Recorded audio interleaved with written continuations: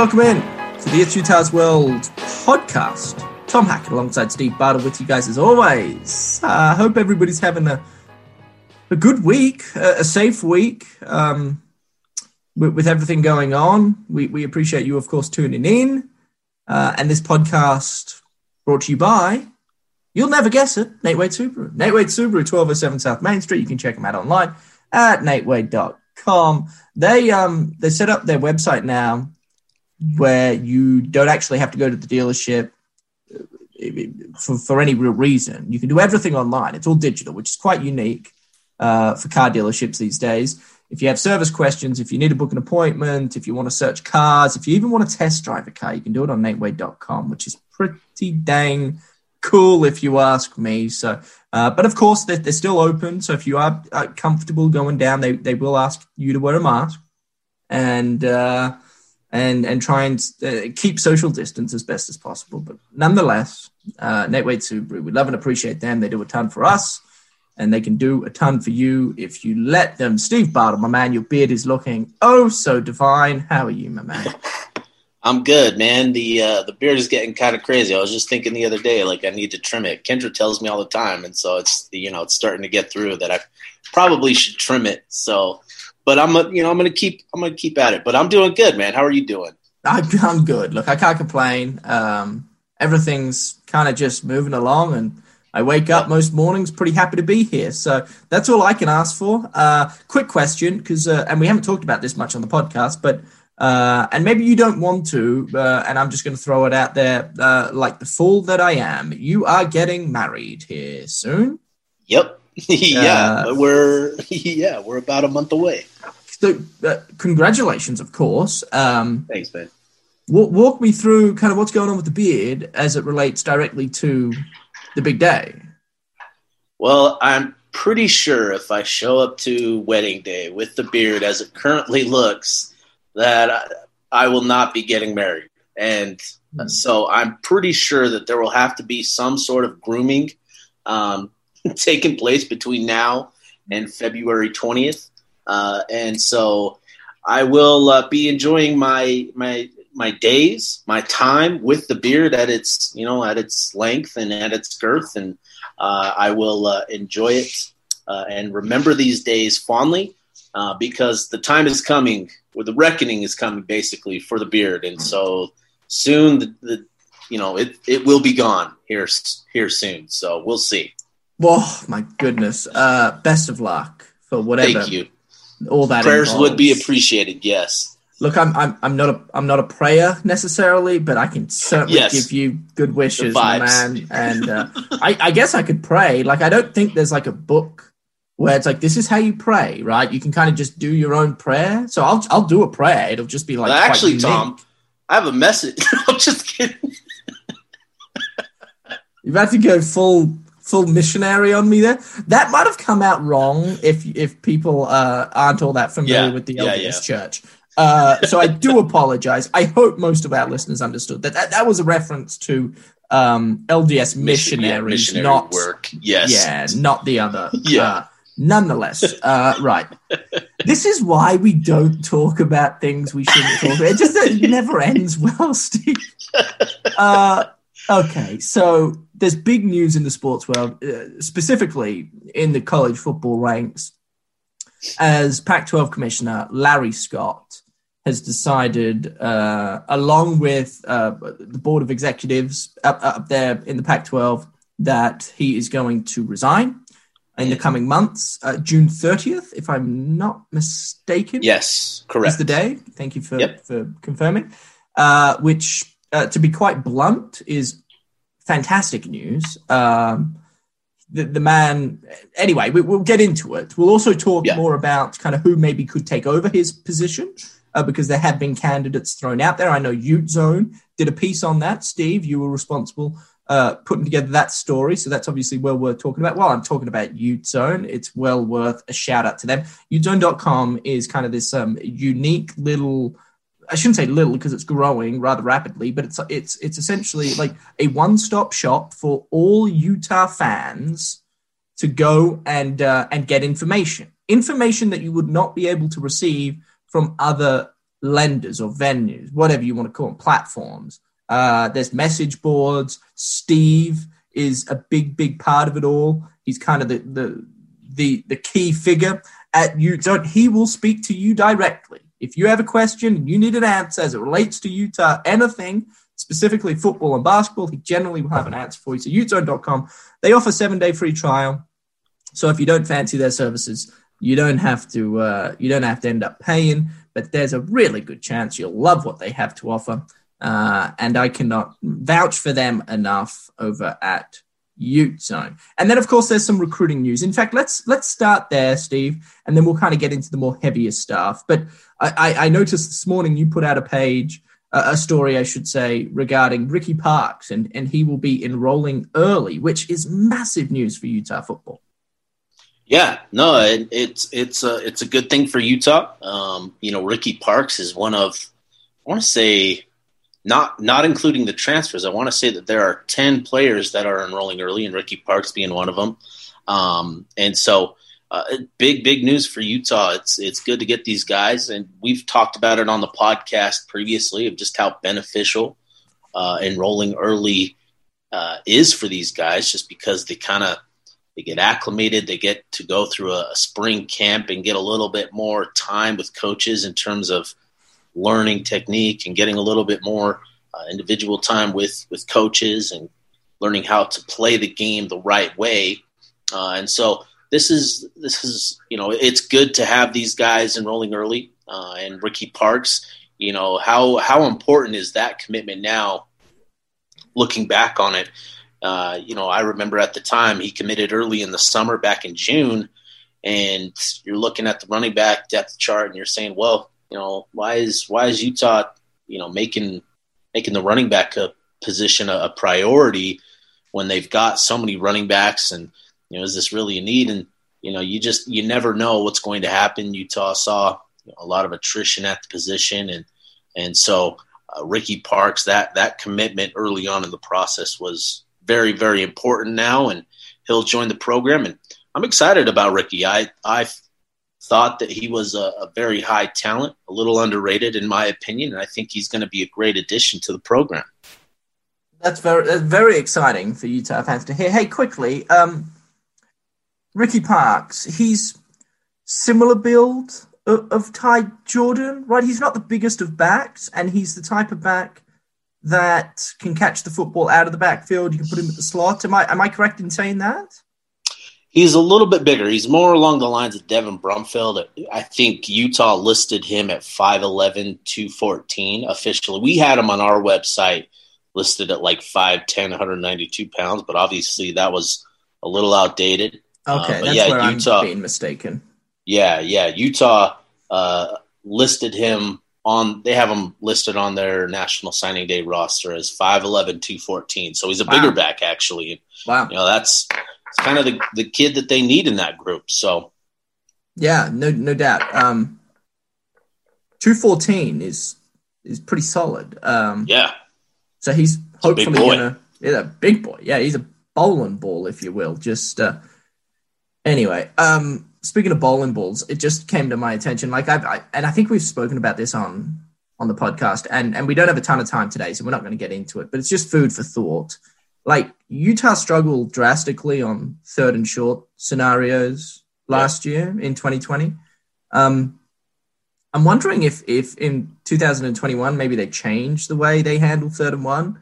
And if they want to run the football, I'm not opposed to running the football, but why don't they just put like a defensive lineman in the backfield at the fullback position, like, and just short handoff and say you can get a yard, like.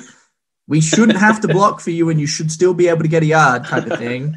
I remember when I first came to Utah, like the year before, it must have been 2011, the talk in the locker room for quite some time was Star Lotulelei's fake punt against Cal in California, where he was a part of the Shield. It was a direct snap to the Shield, and I must have watched this play on repeat 20, 30 times, because here's this monster of a human. I mean, Star Lotulelei, was not only big, but he was incredibly powerful. Like a lot of guys, you'd be surprised, Steve, a lot of the guys when I was around playing, and I imagine it's the same now, these massive humans enter the team, right? And they're big recruits, Bam being one of them, and they come into the weight room and they're just throwing iron around like it's no one's business. And you're going, my God, my goodness, these guys are going to be a freak of nature. And then they get onto the football field and they have a really hard time blocking people that are smaller than them. And it's like there's this dynamic between weight room strength and football strength. And some people kind of just have a really hard time. Star was not one of them. He was, in fact, the opposite. He wasn't all that strong in the weight room.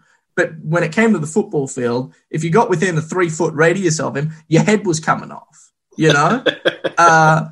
So, yeah, anyway, 3rd and 1. I would love to see them put somebody, you know, of like 270 back in the full. And you can have a running back behind the fullback, but it's just a short handoff to the fullback and you plow your way. I mean, it's very hard to stop.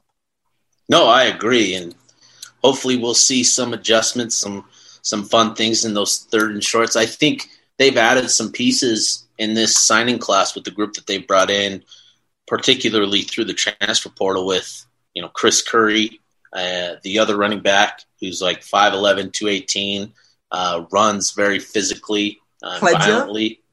TJ Pledger is a nice athlete, runs tough. I'm not sure he's kind of the power back. He's more of the athletic type. And then you've got Jaquindon Jackson, who you know, he's 6'1", 6'2", 230 pounds. And, you know, he's one of those dudes that is just naturally powerful. Like you watch him and he's consistently running through tackles. His high school tape is just very, very impressive in that regard in terms of him just being a powerful runner. That's Jaquindon Jackson. So I'm curious to see what kind of impact those two players, Chris Curry and Jaquindon Jackson, are able to have, because Utah's got the big bodies, right? Like there's no reason they shouldn't be super effective in those short yardage situations. But clearly I think everybody agrees, because it's plain as day that they have to be better in those power yardage situations. Yeah, that was probably the one downfall when you look back on the season. And I know they ended well. They ended with a 3-game win streak after 2 consecutive losses to start. But even during that win streak, there were times where 3rd down scenarios just wasn't working for them. Anyway, we'll talk more about that over the coming weeks and dissect kind of further as to what Utah needs to do. The talk of the town, Steve, though, is Larry Scott. Yeah. And his departure from office, if you will. He made $40 million in about a decade as the Pac-12 commissioner. He took private jets to certain games.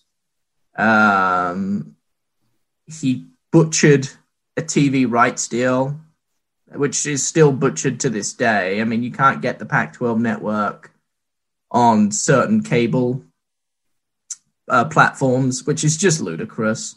A lot of games that are played on the Pac-12 network really just, they don't get a ton of marketing. You know, there's just not that many eyes that watch them. They've drained money as a result of Larry Scott, but also the pandemic. I mean, that's not, you know, it's not all his fault. The pandemic did hurt, and they got rid of a ton of their staff midway through 2020. And a lot of that was due to the pandemic. But, you know, the years prior, it's not like they set themselves up for success necessarily. So Larry Scott's name must be mentioned in that conversation. I think the overall vibe, Steve, from the Larry Scott era, if you will, is just one of disappointment. The Pac-12 hasn't moved forward. If anything, it's stayed the same. But I think most people are probably now starting to believe that Pac-12's taken backward steps, especially when you consider the conference from a national perspective. It's never really in contention, or at least it hasn't been over the past 5-6 years. There hasn't really been a team from the Pac-12 that's been considered a playoff team. I mean, Utah from 2019 might have been the best team out of the Pac-12 that could have made a play in the playoffs, but they fell short against Oregon in the title game. And so the conference is kind of in this weird spot, especially as it relates to other conferences. The SEC, even the Big Ten, the two powerhouse conferences in the land, taking flight, and their teams are getting better. Their conferences are getting stronger. They're top-heavy conferences, I would like to add. They have really good teams at the top and a lot of really bad teams down the bottom. The Pac-12, what it has working for it is it's a pretty well-based conference. Generally speaking, like most weeks, the underdog could win. Whereas in the SEC, Alabama just won't lose to Vanderbilt. You just know that's going to happen. But in the Pac-12, Oregon State nowadays aren't a bad team. They used to be really quite poor. They could knock off an Oregon. They did last year. So that's working for and against the conference. But I guess tell me what your thoughts were when this news broke. And then if you want to further detail some of the candidates, Steve, that you wrote about, that would be awesome too. Yeah, no, I think for everybody, it was just kind of a sigh of relief that his tenure has, will come to an end, and will come to an end, in the very near future. His contract was set to expire in June of 2022, and so you have to appreciate the Pac-12 Executive Committee's decision to cut that a year short and give the new commissioner the opportunity to get to know Pac-12, get to learn the lay of the land, get familiar with the operation of the conference, kind of their goals, their vision of what they want the conference to be, and give him time to properly prepare for the next round of TV negotiation. And I think that was very, very important. And I think, Larry Scott deserves a lot of criticism, but he does deserve credit for getting the Pac-12, for basically forming the Pac-12, and he played a part in that, in bringing Utah and Colorado to the conference, and he had a vision of a TV network that would be able to add additional revenue, which at the time was great thinking. But, as time went on during his tenure, it was one mistake after another, and then it turned into one blunder after the other. And, by the end of, this decade that he's had, we're starting to see scandals, in both football and basketball, whether it be recruiting scandals or refereeing scandals. And it was just that all of these things really kind of hurt the image of the Pac-12. And that's compounded by the fact that you don't have a team competing, for the college football playoff, and you don't have teams competing for the Final Four. And all of these things just really, the Pac-12 has lost a lot of respect nationally. And I think that's kind of the thing here that I'm most excited about, is getting somebody in place that will make, football, basketball the priority, and bring respect back to the conference, because this is a great conference. There's a lot of great programs in the Pac-12. And, Utah, Oregon, USC, Washington have all proven to be very competitive in all major sports. And I think I'm excited for what is to come, with the potential new candidate. And so, it'll be very interesting to see how the Pac-12 Executive Committee elects to move forward, what they value, who they, start to hone in on as their next commissioner. And some early candidates that have been mentioned, by Bruce Feldman, Adam Rittenberg of ESPN.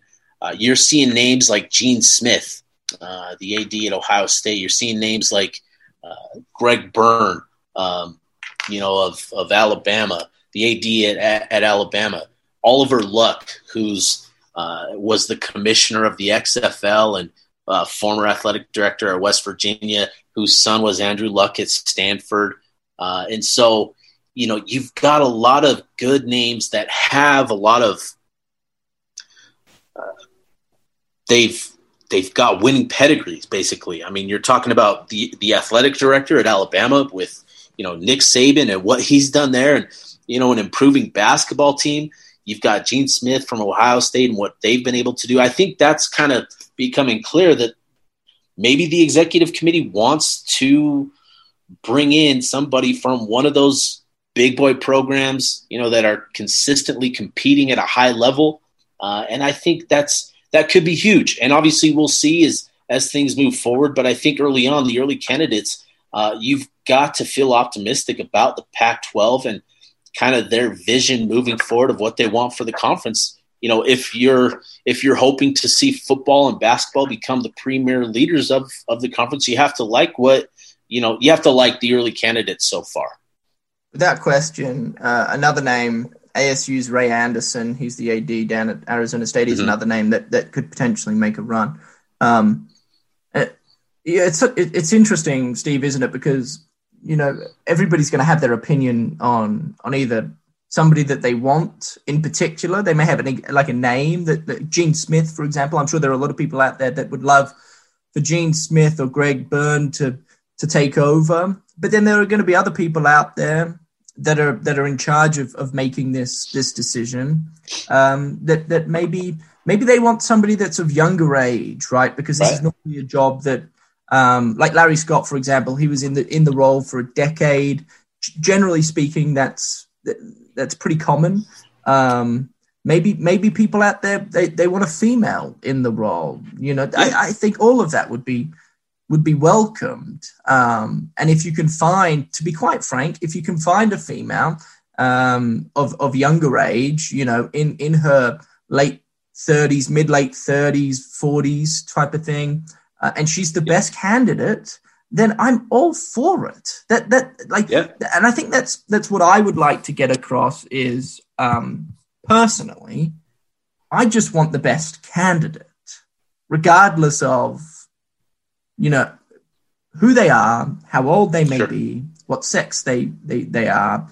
This conference needs the best candidate. But at the same time, if that happened to be a female who is younger, that's kind of my dream right there, if you will. I just think it brings a different element and a different aspect to the future of the conference.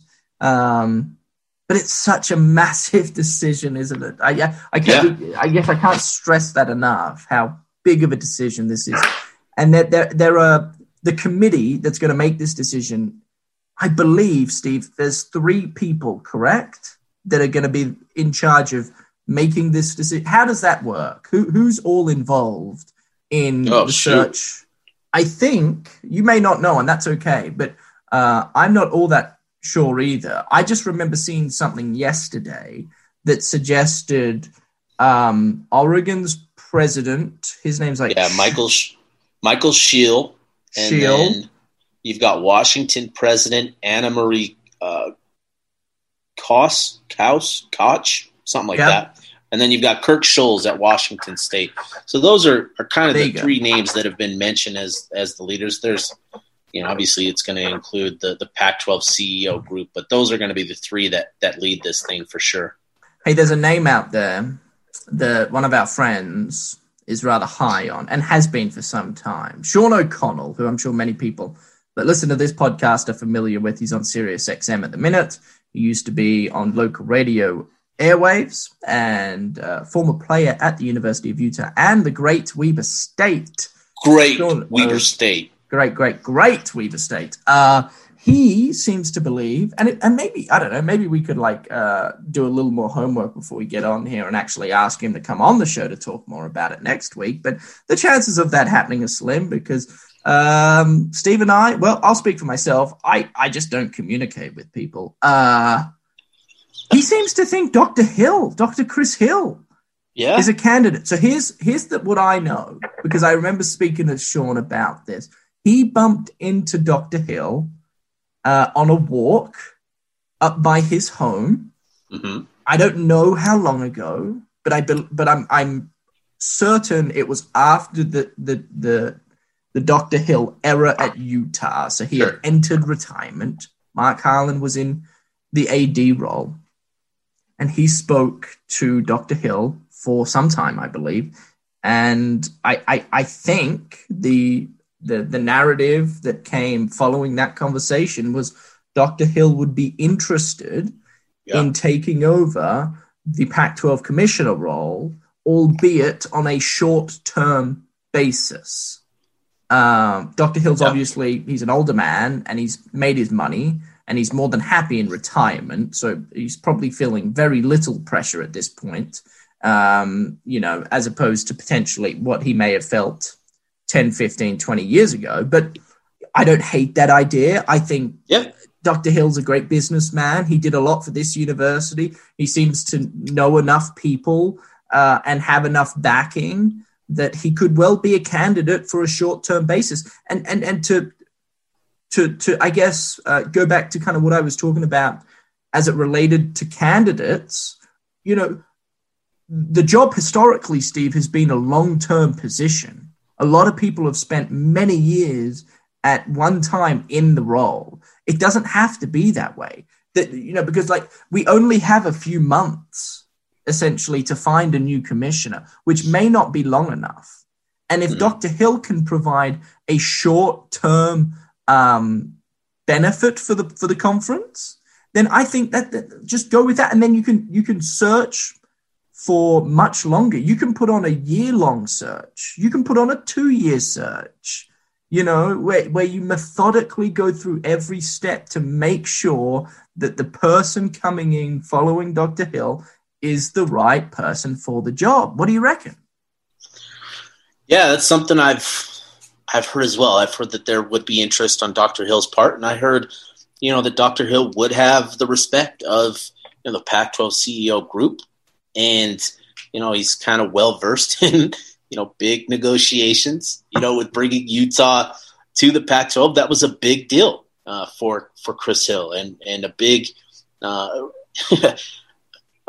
big resume builder. We'll call it that. And I think that Dr. Hill's familiarity with the conference, kind of his experience having, been the athletic director at Utah for so many years, I think that would be huge for him. And I do think that, he would be a solid candidate if the Pac-12 indeed elects to go that way. It would be interesting, to say the least, considering the ties to Utah and what that would potentially mean for the program. I don't think that I'm not saying that there would be special treatment or anything like that, and I'm not saying that there wouldn't be, but it would just be the ties would be interesting to see how it all played out. And it would be exciting to see somebody like that in, as the commissioner, to have somebody from Utah that has been a part of the program for so many years be the leader, the face of the conference, basically, would be really, really cool to see. And like you said, it sounds like there would be interest from Dr. Hill, and I've heard that there would be, a great deal of respect for him if, he were to get the job.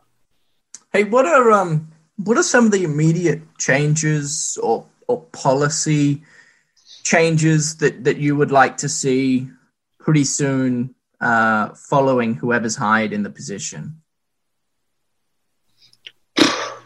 Man, that's a great question. I think for me, this all comes back to just kind of rebuilding your image, right? And rebuilding the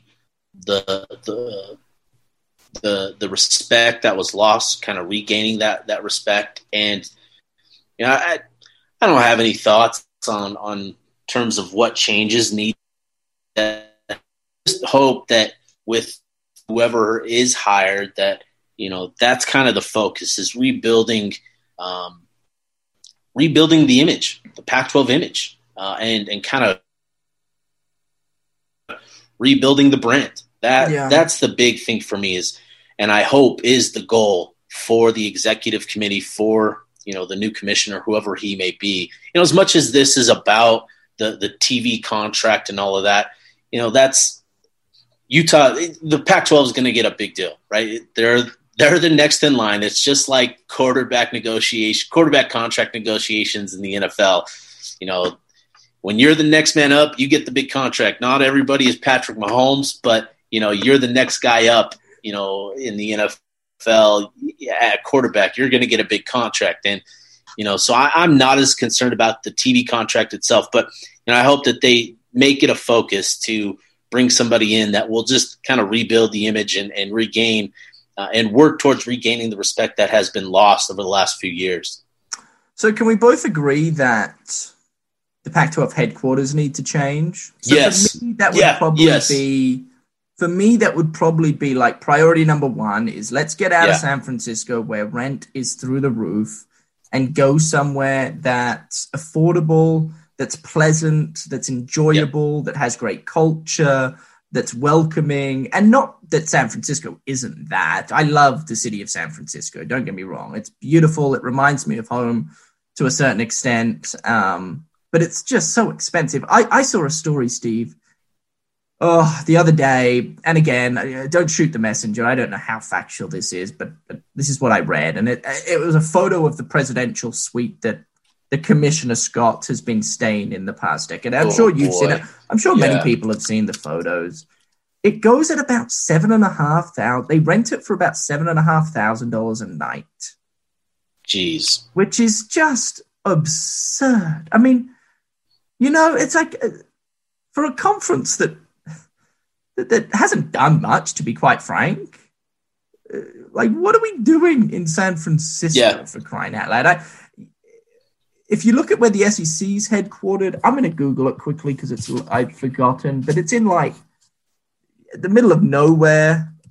SEC headquarters. Give me a second. Oh yeah, it's like a warehouse for the Birmingham, SEC. Birmingham, Alabama, I believe. Like, come on, where rent is $4 a night, and you get up and you eat your whatever they eat for breakfast out there, isn't like fried chicken and like waffles a big thing. And then in the South, they have country fried pork is what I'm trying to say.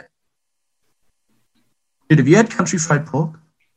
No, I haven't. Is that good? So good. Yeah. So good. I think I could be getting it wrong. I'm trying to think of a certain dish that they used to feed us occasionally at the football facility that I really liked. And when I learned more about it, it comes from the South. So anytime I think of like Alabama or anything, I think of that dish, but that's irrelevant. It's in Birmingham, Alabama, where rent cannot be that high.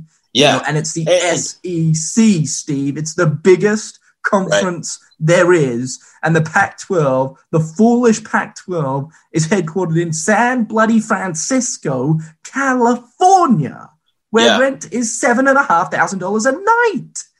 And so, like, per year, it's $7 million per year just to rent the conference office in Walnut Creek, they moved from Walnut Creek, California, to downtown San Francisco.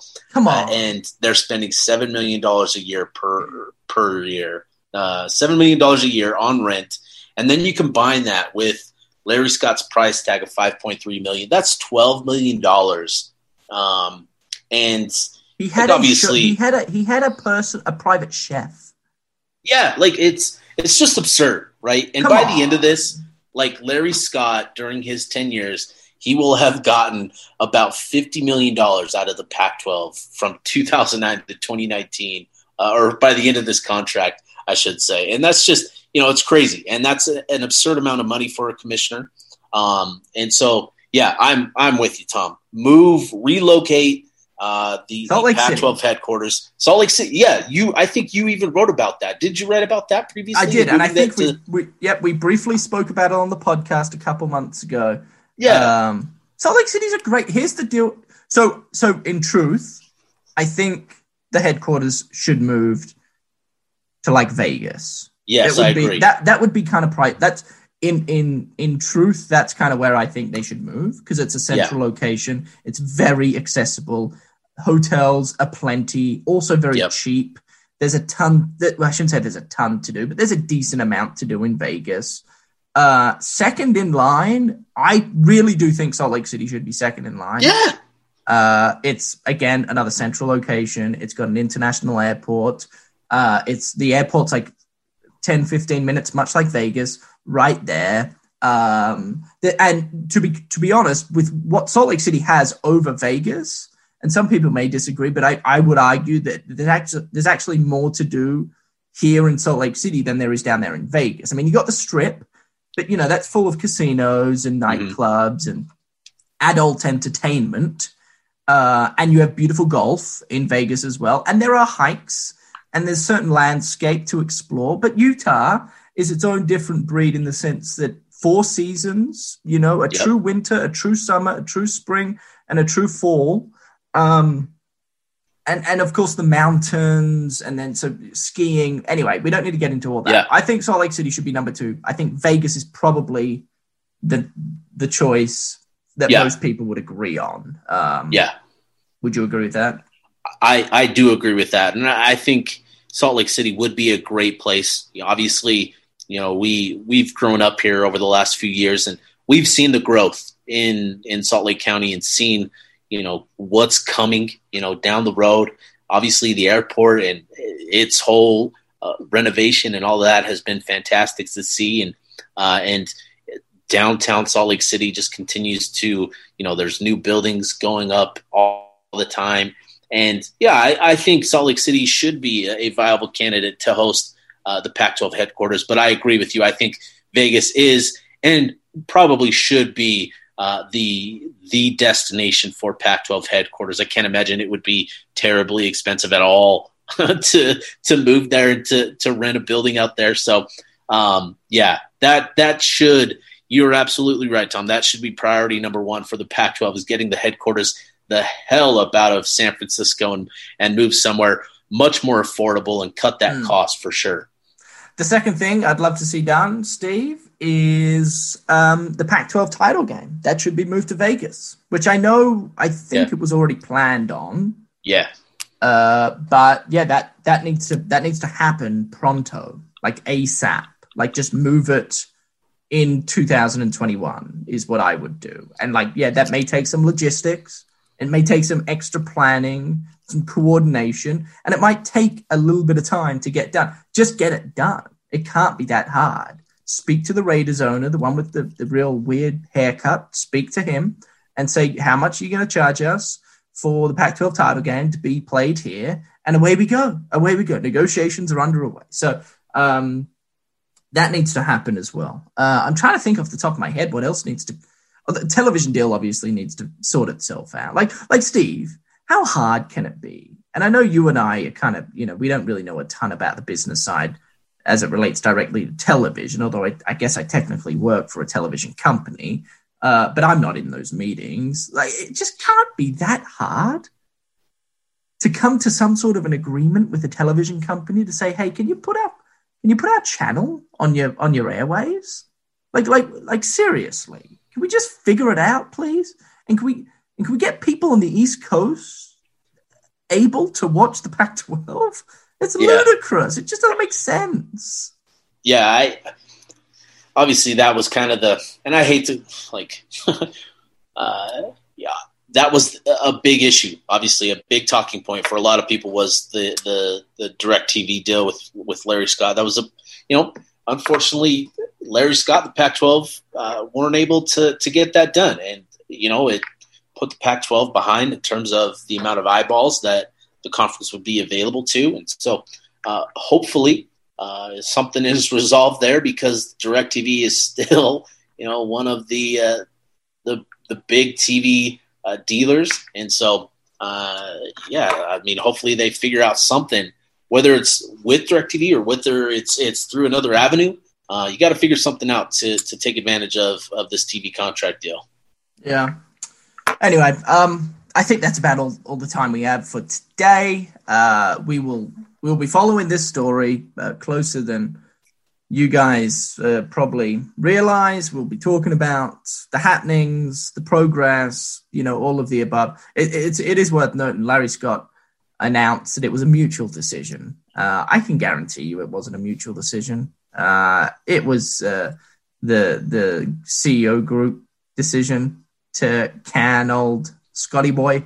I've had the chance of meeting Larry Scott, actually, and seemed rather pleasant, but he also got the sense that, there were just a few pieces to the puzzle that were maybe missing upstairs. But anyway, that's for another conversation, probably not on the record. Steve, my man, thank you so much. Yes, sir.